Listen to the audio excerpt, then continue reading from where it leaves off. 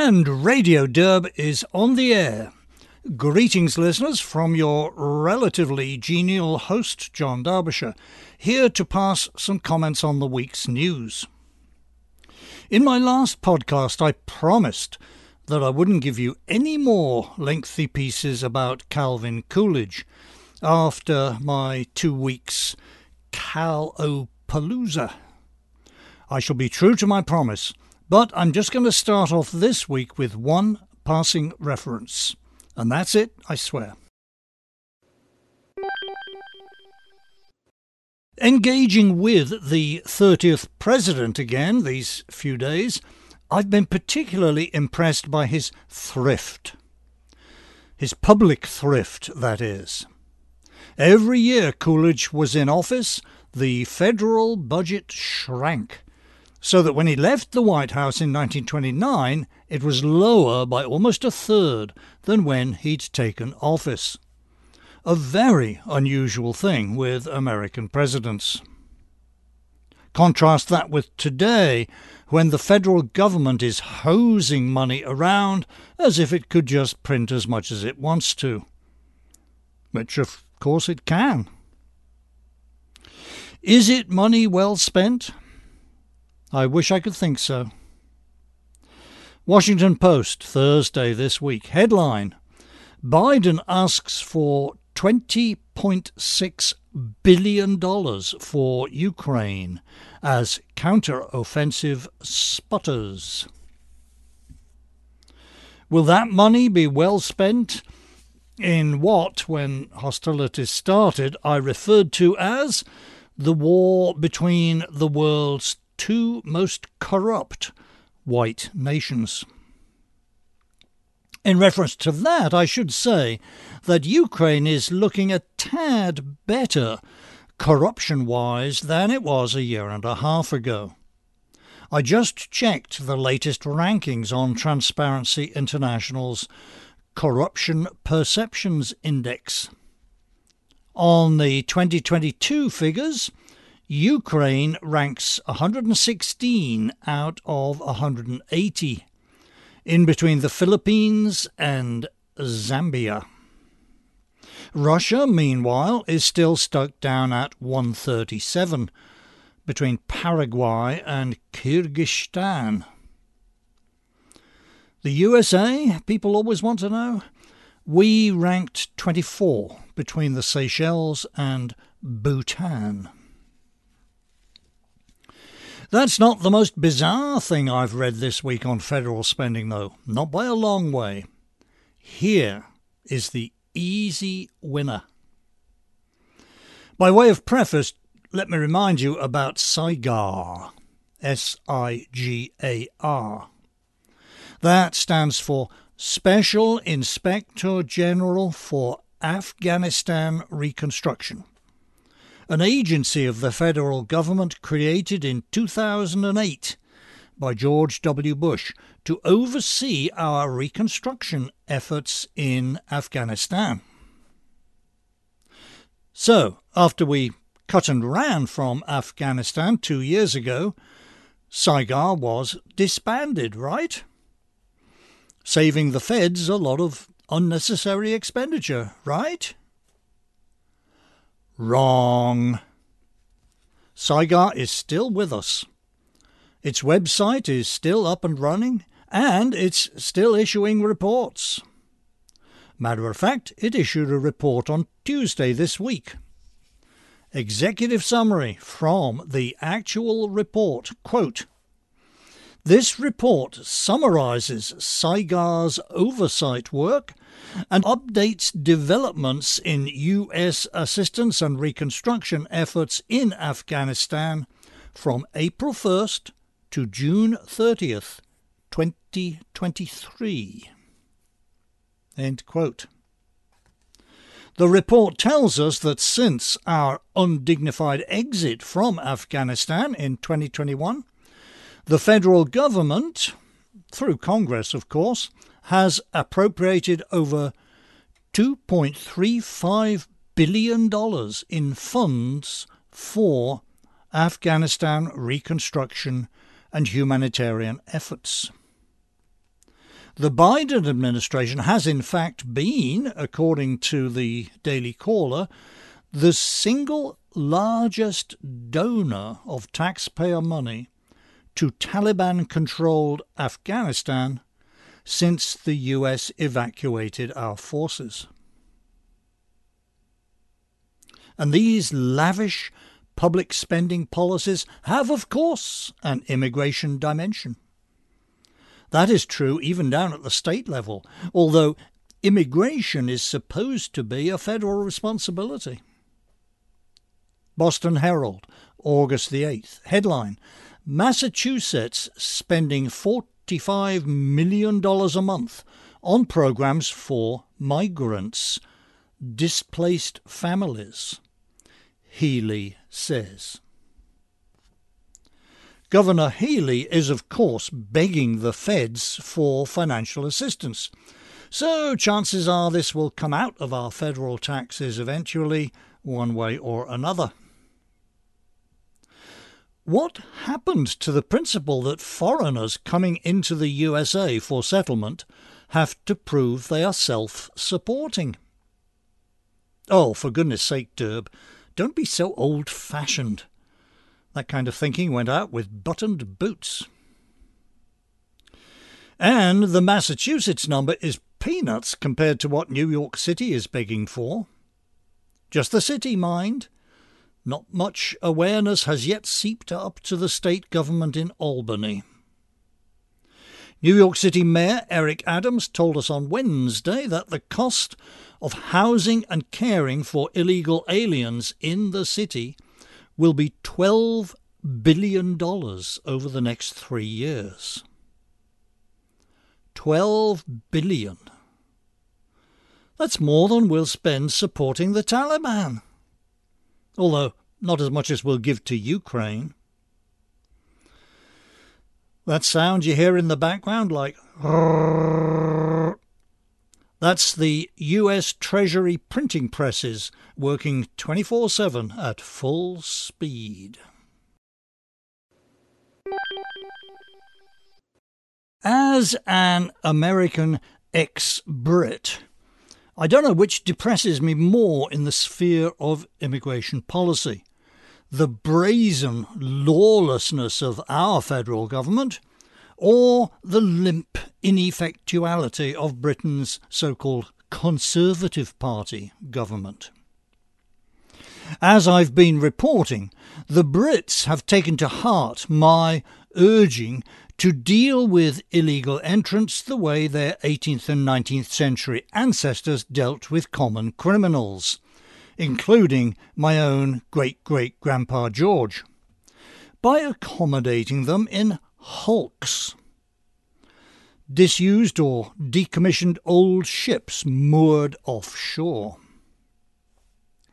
The first of these hulks, a hideous great barge named the Bibby Stockholm, has at last been put into service. Earlier this week, the first 15 wetbacks were boarded there. Hideous it may be, but the Bibby Stockholm is a pretty nice place to live. The occupants, who will number 500 when the barge is full, get 3 cooked meals a day, clean, spacious rooms with TV, desk and wardrobe, a gym, a pool room, and 1 gigabyte a second Wi-Fi. They can leave the barge at will, with free bus and taxi passes so they can explore the neighbouring town. To open borders activists, however, Bibby Stockholm is the Bastille. One of their groups, name of Care for Calais, has been working the human rights law firms at full stretch to prevent any illegals from being put on the barge. Quote from the CEO of that outfit: "To house any human being in a quasi-floating prison like the Bibby Stockholm is inhumane. To try and do so with this group of people is unbelievably cruel. even just receiving the notices is causing them a great deal of anxiety." End quote. At week's end, I read that the labours of these activists and law firms has borne fruit. As I mentioned, the first 15 illegal aliens were shipped to the Bibby Stockholm earlier this week. Well, now they've been unshipped, and further boardings are on hold. How did the activists pull this off? We are told that pathogens causing Legionnaire's disease were found in the Hulk's water system. Yeah, right. Like it's really difficult to bribe a health inspector.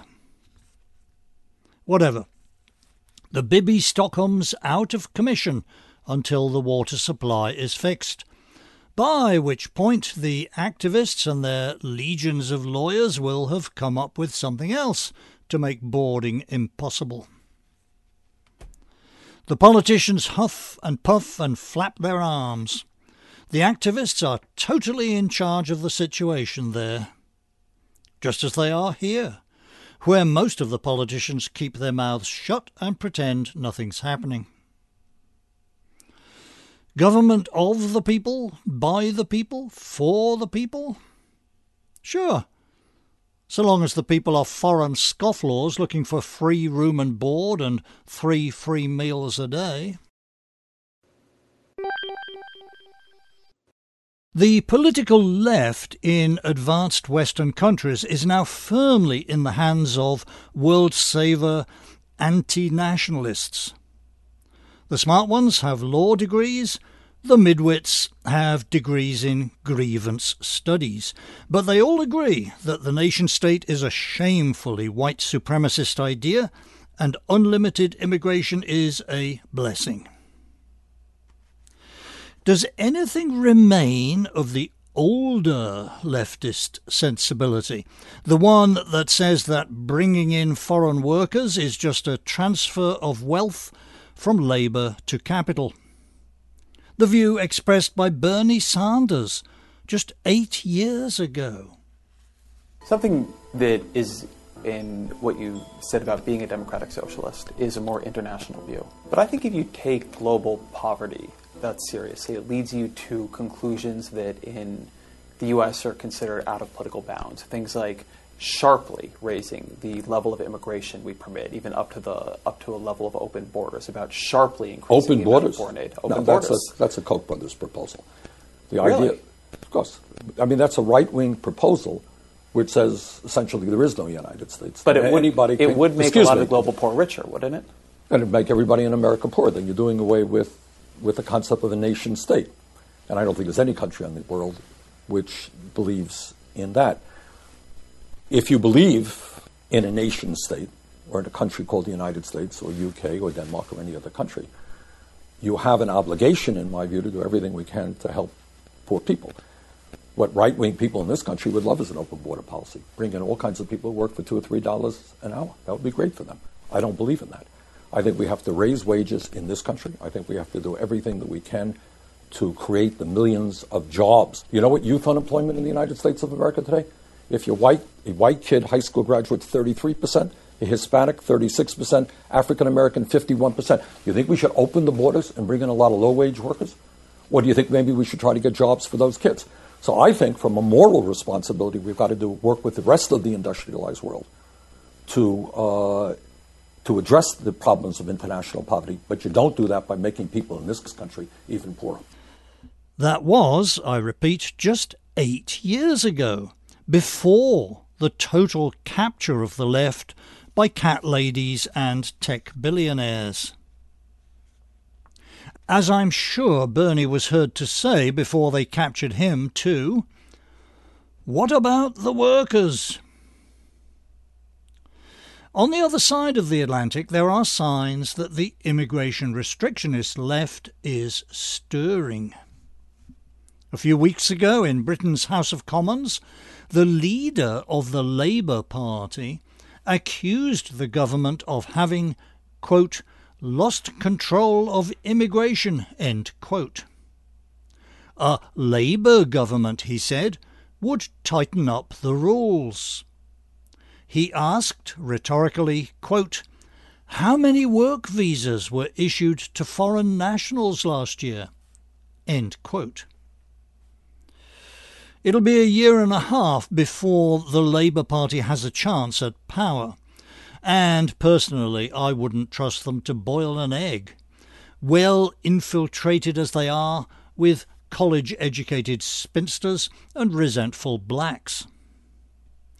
That the party leader is saying such things, though, tells us that the spirit of Bernie Sanders in his 2015 manifestation may be stirring back to life on the left.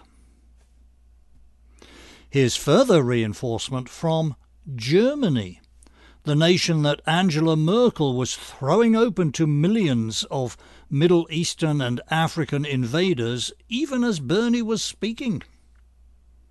This is from EuropeanConservative.com. Headline: Germany, momentum builds for left-wing anti-immigration party. Much of the article concerns a German political party named Die Linke, which means the left.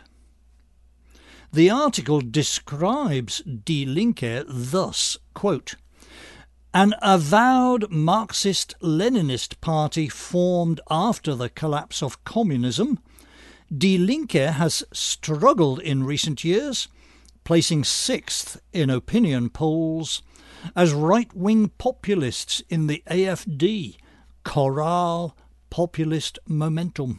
End quote. Wow. An avowed Marxist-Leninist party doesn't have much populist momentum. Go figure. Anyway, key paragraph, quote, 5 to 10 MPs from the German Die Linke party have quietly pledged support for a left-wing anti-mass immigration party rumoured to be formed by disgruntled former party leader Sarah Wagenknecht in a move that could split the German left down the middle. End quote. So, the political left, all the way out to avowed Marxist-Leninists, may be turning against open borders. Hey, maybe we can get Angela Davis writing for VDare.com. I wrote out this segment for my podcast midweek, before VDare's correspondent Federale posted a much longer and more detailed article on the same theme. I'm going to keep my segment as written, though. The theme is the same. Will Japan lighten up on its sensible, strictly enforced immigration laws? Like Federale, I hope not. Here's the segment as I wrote it. Here is some news from a nation that prizes demographic stability and rigorously enforces its laws on immigration and settlement. That nation is, of course, Japan. I've taken the story from Kyodo News, August 4th. Headline: Over 140 Japan-born foreign minors to get special permission to stay. Even Japan's immigration system is somewhat leaky, it seems. There are people living there with no proper residence status. Quote, according to data from the Immigration Services Agency, as of the end of last year, a total of 4,233 foreign nationals have refused to leave Japan, even though they were given deportation orders due to illegal overstays and other reasons. Of them, 201 were born in Japan and aged below 18. End quote. This whole Kyodo News article is a bit ambiguous. It brought to mind Arthur Koestler's quip that you can negate the main verb in an average Japanese sentence without changing the meaning of the sentence. What, for example, what will happen to those 4,000 aliens not born in Japan who have defied deportation orders? We are not told. Presumably the 140 children in the headline are taken from the 201 in that quote. OK, but what about adults? Further quote. During the 5 years through 2020, the special residence permission was granted annually to about 1,400 people on average, according to the agency. End quote. So, apparently about 1/3 of illegal aliens get to stay. That's more generous than I would have thought for Japan. And yet, still further quote, while noting that the swift repatriation of foreign nationals who resist deportation is necessary, Sato also said the government has been considering measures to help children living in Japan, in a quote, who have done no wrong themselves, end in a quote, but face hurdles in their lives. End quote. I give up. I shall not leave the Kyodo News report, though, without noting the smallness of the numbers here. Whatever is going on immigration-wise in that nation of 125 million people, it's going on in dozens, hundreds, and low thousands. Even scaling up 2.5 times to allow for the USA's bigger population. That is picayune stuff. In just the one city of New York, the conversation is conducted in terms of tens of thousands, high tens of thousands. If Japan is softening up on illegal aliens, she has far, far to go to reach our levels of idiocy. The ideological capture of our justice system was in plain view this week in Minneapolis and Portland.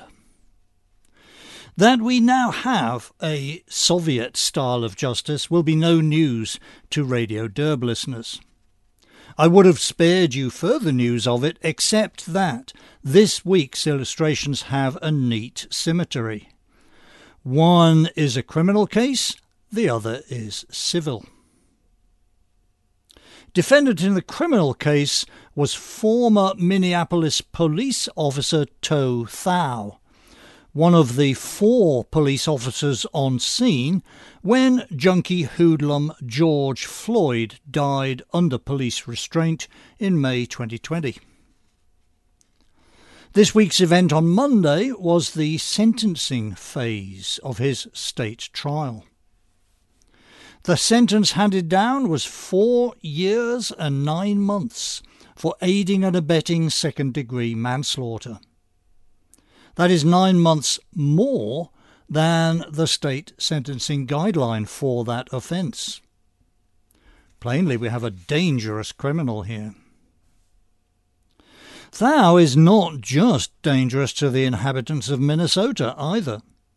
Under the double jeopardy rule, always applied when a black is killed by a non-black, Thao is already serving a 3.5-year sentence on a federal civil rights charge for being beastly to a poor, helpless Negro. He's a danger to the whole nation. In fact, Thao didn't do anything, only held back a mob while he and the other officers waited for an ambulance. But then Roddy Bryan didn't do anything either when the Brunswick Three tried to carry out a lawful citizen's arrest on Ahmaud Arbery. You don't have to do anything. You just have to be on the scene when a black criminal dies from an overdose or while trying to grab a loaded gun. The gods of racial vengeance must be appeased, and the proper way to appease them is to throw a few non-blacks into the volcano now and then. The judge in Thau's case was the reptilian Peter Cahill. After Thau had told the court at some length about his Christian faith, he concluded by saying, quote, "I did not commit these crimes. My conscience is clear. I will not be a Judas, nor join a mob in self-preservation or betray my God." End quote. Judge Cahill hissed back that, quote, "After 3 years of reflection, I was hoping for a little more remorse, regret, acknowledgement of some responsibility, and less preaching." End hiss. On Tuesday, we got a verdict in the civil case brought by freelance journalist Andy Ngo against Antifa rioters who beat him up on various occasions from 2019 to 2021. Ngo had originally named 3 rioters, but one settled with him out of court. Tuesday's verdict concerned the other 2, Elizabeth Renee Richter and John Colin Hacker. The jury found both defendants not liable. In her closing statements, defence lawyer Michelle Burrows told the jurors that not only does she self-identify as both a progressive and an anti-fascist, she strongly declared, quote, "I am Antifa," end quote, and insisted upon making herself an "I am Antifa" T-shirt, which she said she would wear after the trial. After announcing her retirement and that this would be her last trial, Burrows then told the jurors that she, quote, "will remember each one of their faces," end quote. The trial judge, Chanpon Sinlapasai, seemed happy with all this. She is Laotian American. I'd tell you more about her, except that I'm not sure which of those names is her surname. All the regular sources, like Ballotpedia, use Sinlapasai. The English-language Laotian Times, however, which presumably knows a thing or two about Laotian naming protocols, calls her Ms. Chanpon. That newspaper also tells us that, quote, "Before becoming a judge, Ms. Chanpon devoted 20 years of her legal career to serving refugees, immigrants and diverse communities in crisis," end quote. You getting a lefty vibe there? Me too. And Laos, which has a subpopulation of Hmongs? I wonder if she knows To Thao. On the onomastic point, I'm afraid you're going to have to do your own research. My own acquaintances in Laos have long since decayed away to nothing, and in any case they were mostly Australian and British hippies. How time flies. And now, our closing miscellany of brief items. Imprimis. It's been a great week for Schadenfreude, for taking pleasure in the misfortunes, in this week's case is the humiliation of people I dislike. First humiliation. The USA women's soccer team. Our ladies won their first game in the tournament and then tied the next two. That got them to the knockout stages, where they faced a team from Sweden. Preparatory to all four of those games, the competing teams had their national anthems played. The Vietnamese, Portuguese, Dutch and Swedish teams all sang their anthems lustily along with the band. Our girls mostly didn't. 5 of them sang, 6 stayed silent. Prior to the game against Portugal, only 3 American players put their hands over their hearts while the anthem played. Then, when the match against Sweden was played, our team choked. The game went into extra time.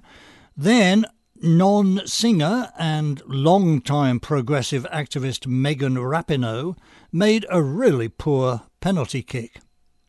The game was lost, and the USA were out of the tournament. I'd like to tell you that I stood up and cheered at our team's humiliation, but I don't watch women's soccer. Does anyone?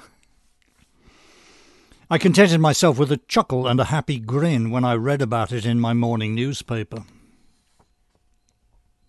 Item. Second humiliation. Mitch McConnell, who last Saturday attempted to make a speech at the Fancy Farm Picnic, a big political event in Kentucky. Boos, jeers, and shouts of "Retire!" drowned out whatever he was trying to say. That's not likely any kind of loss to the national corpus of political oratory. McConnell hasn't said anything worth remembering for a couple of decades. He's 81 years old, has spent 39 years as a senator, and has a net worth of $35 million.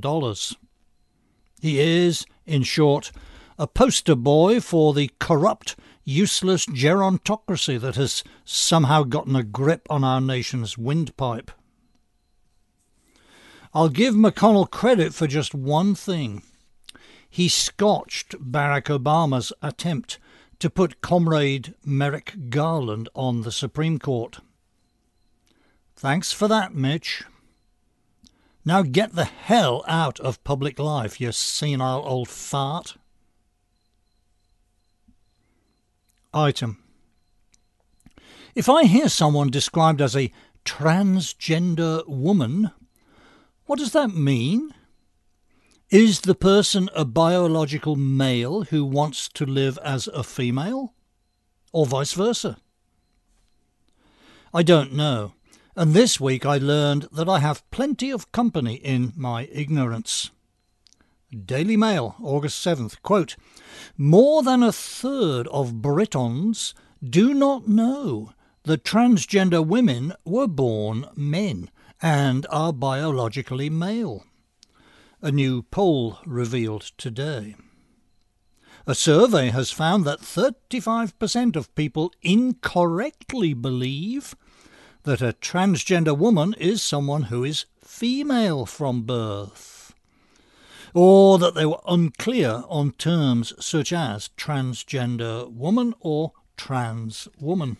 End quote. Having read that, I think I shall now probably remember that trans women are guys, and I guess trans men are women. The prefix trans just flips you to the opposite thing, you see? I'd have been perfectly happy to remain in my ignorance, though. Of course, I don't wish any harm to trans people, but they're suffering from a delusion, a kind of malady.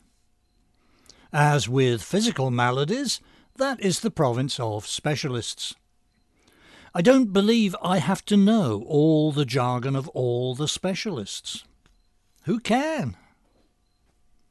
Even when my own life, my own body, encroaches on the world of clinical specialists, I don't see why I have to get deep into their jargon. I suffer from chronic lymphocytic leukemia, which is different in some way from small lymphocytic leukemia, acute myeloid leukemia, chronic myeloid leukemia, acute lymphoblastic leukemia, and probably some other varieties I've forgotten. How is it different? Don't ask me. Ask a hematological oncologist. It's their business, not mine. Item. I have mentioned before, I'm sure I must have, my encounter with superstar operatic soprano Anna Netrebko back in 2012. Ms. Netrebko is a Russian and a patriot. Her patriotism has limits. Early in the Russia-Ukraine war, she put out a statement calling on Russia to end the war. That got her cancelled in Russia. Because of other pro-Russian statements, however, New York's Metropolitan Opera dropped its contract with her, causing all the other American opera houses to shun her. She is now unemployable in both countries and has had to sell her city apartment. She has launched a $360,000 lawsuit against the Met and its general manager Peter Gelb, claiming that they used her, quote, as a scapegoat in their campaign to distance themselves from Russia and to support Ukraine, end quote. I wish Ms. Netrebko all the luck in the world with this lawsuit. It's bad enough that our federal government is pouring money, our money, into a squabble between some Eastern Slavs that is none of our national business. That a private cultural institution is depriving us of a talent like Netrebko's just so they can strike the fashionable pose on that same squabble is just as bad. Although probably not as dangerous to our lives and property. That's the show, ladies and gents. Thank you for your time and attention. Thank you also for your emails, which, as usual, I am far behind in responding to. The rule for incoming emails remains, as always, everything non-abusive is read, pondered, and, when appropriate, plagiarized. For sign-off music this week, a bit of classic Americana. Actually, more than a bit.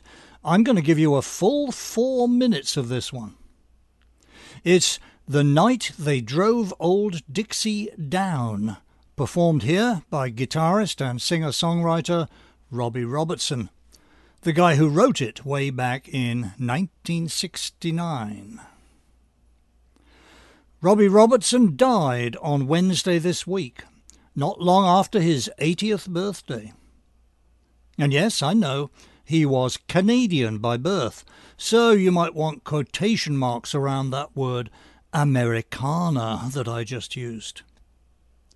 He was half Mohawk and half Jewish by descent, though, which confuses the issue.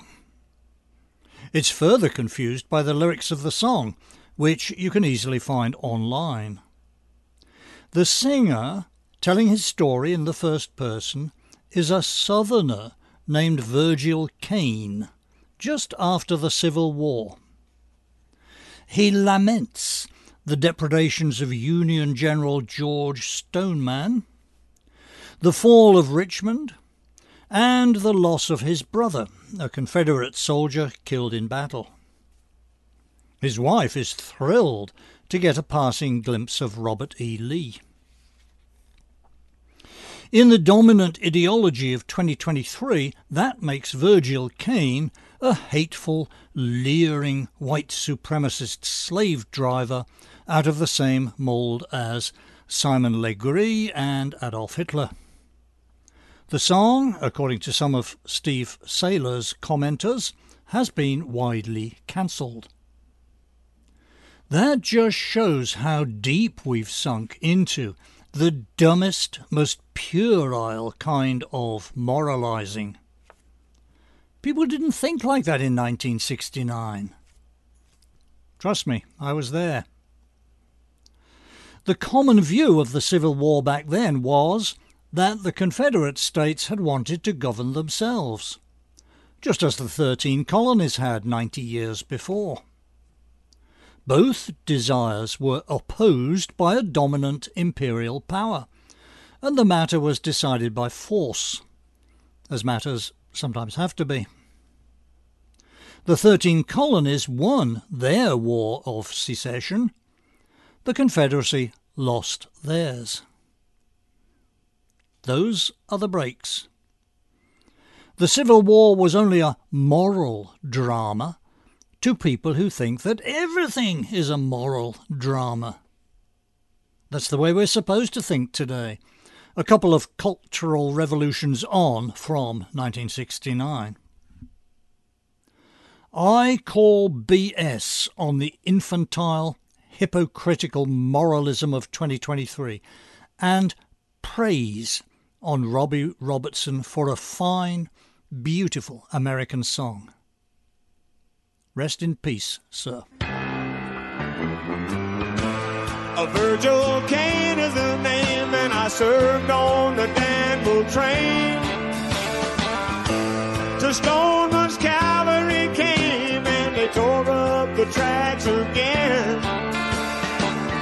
In the winter of '65, we were hungry, just barely alive. By May 10th, Richmond had fell. At the time, I remember oh so well.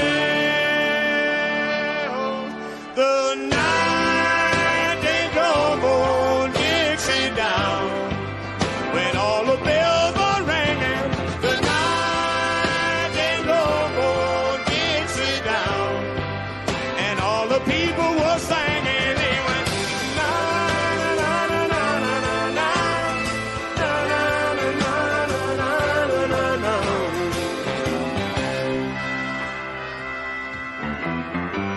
With my wife in Tennessee, when one day she called to me, said, Virgil, quick, come and see, there goes the Robert E. Lee. Now I don't mind chopping wood, and I don't care if the money's no good. You take what you need and you leave the rest, but they should never have taken the very best. The night they drove old Dixie down, when all the bells were ringing. The night they drove old Dixie down, and all the people were singing. They went, na na na na na na na na na na na na na na.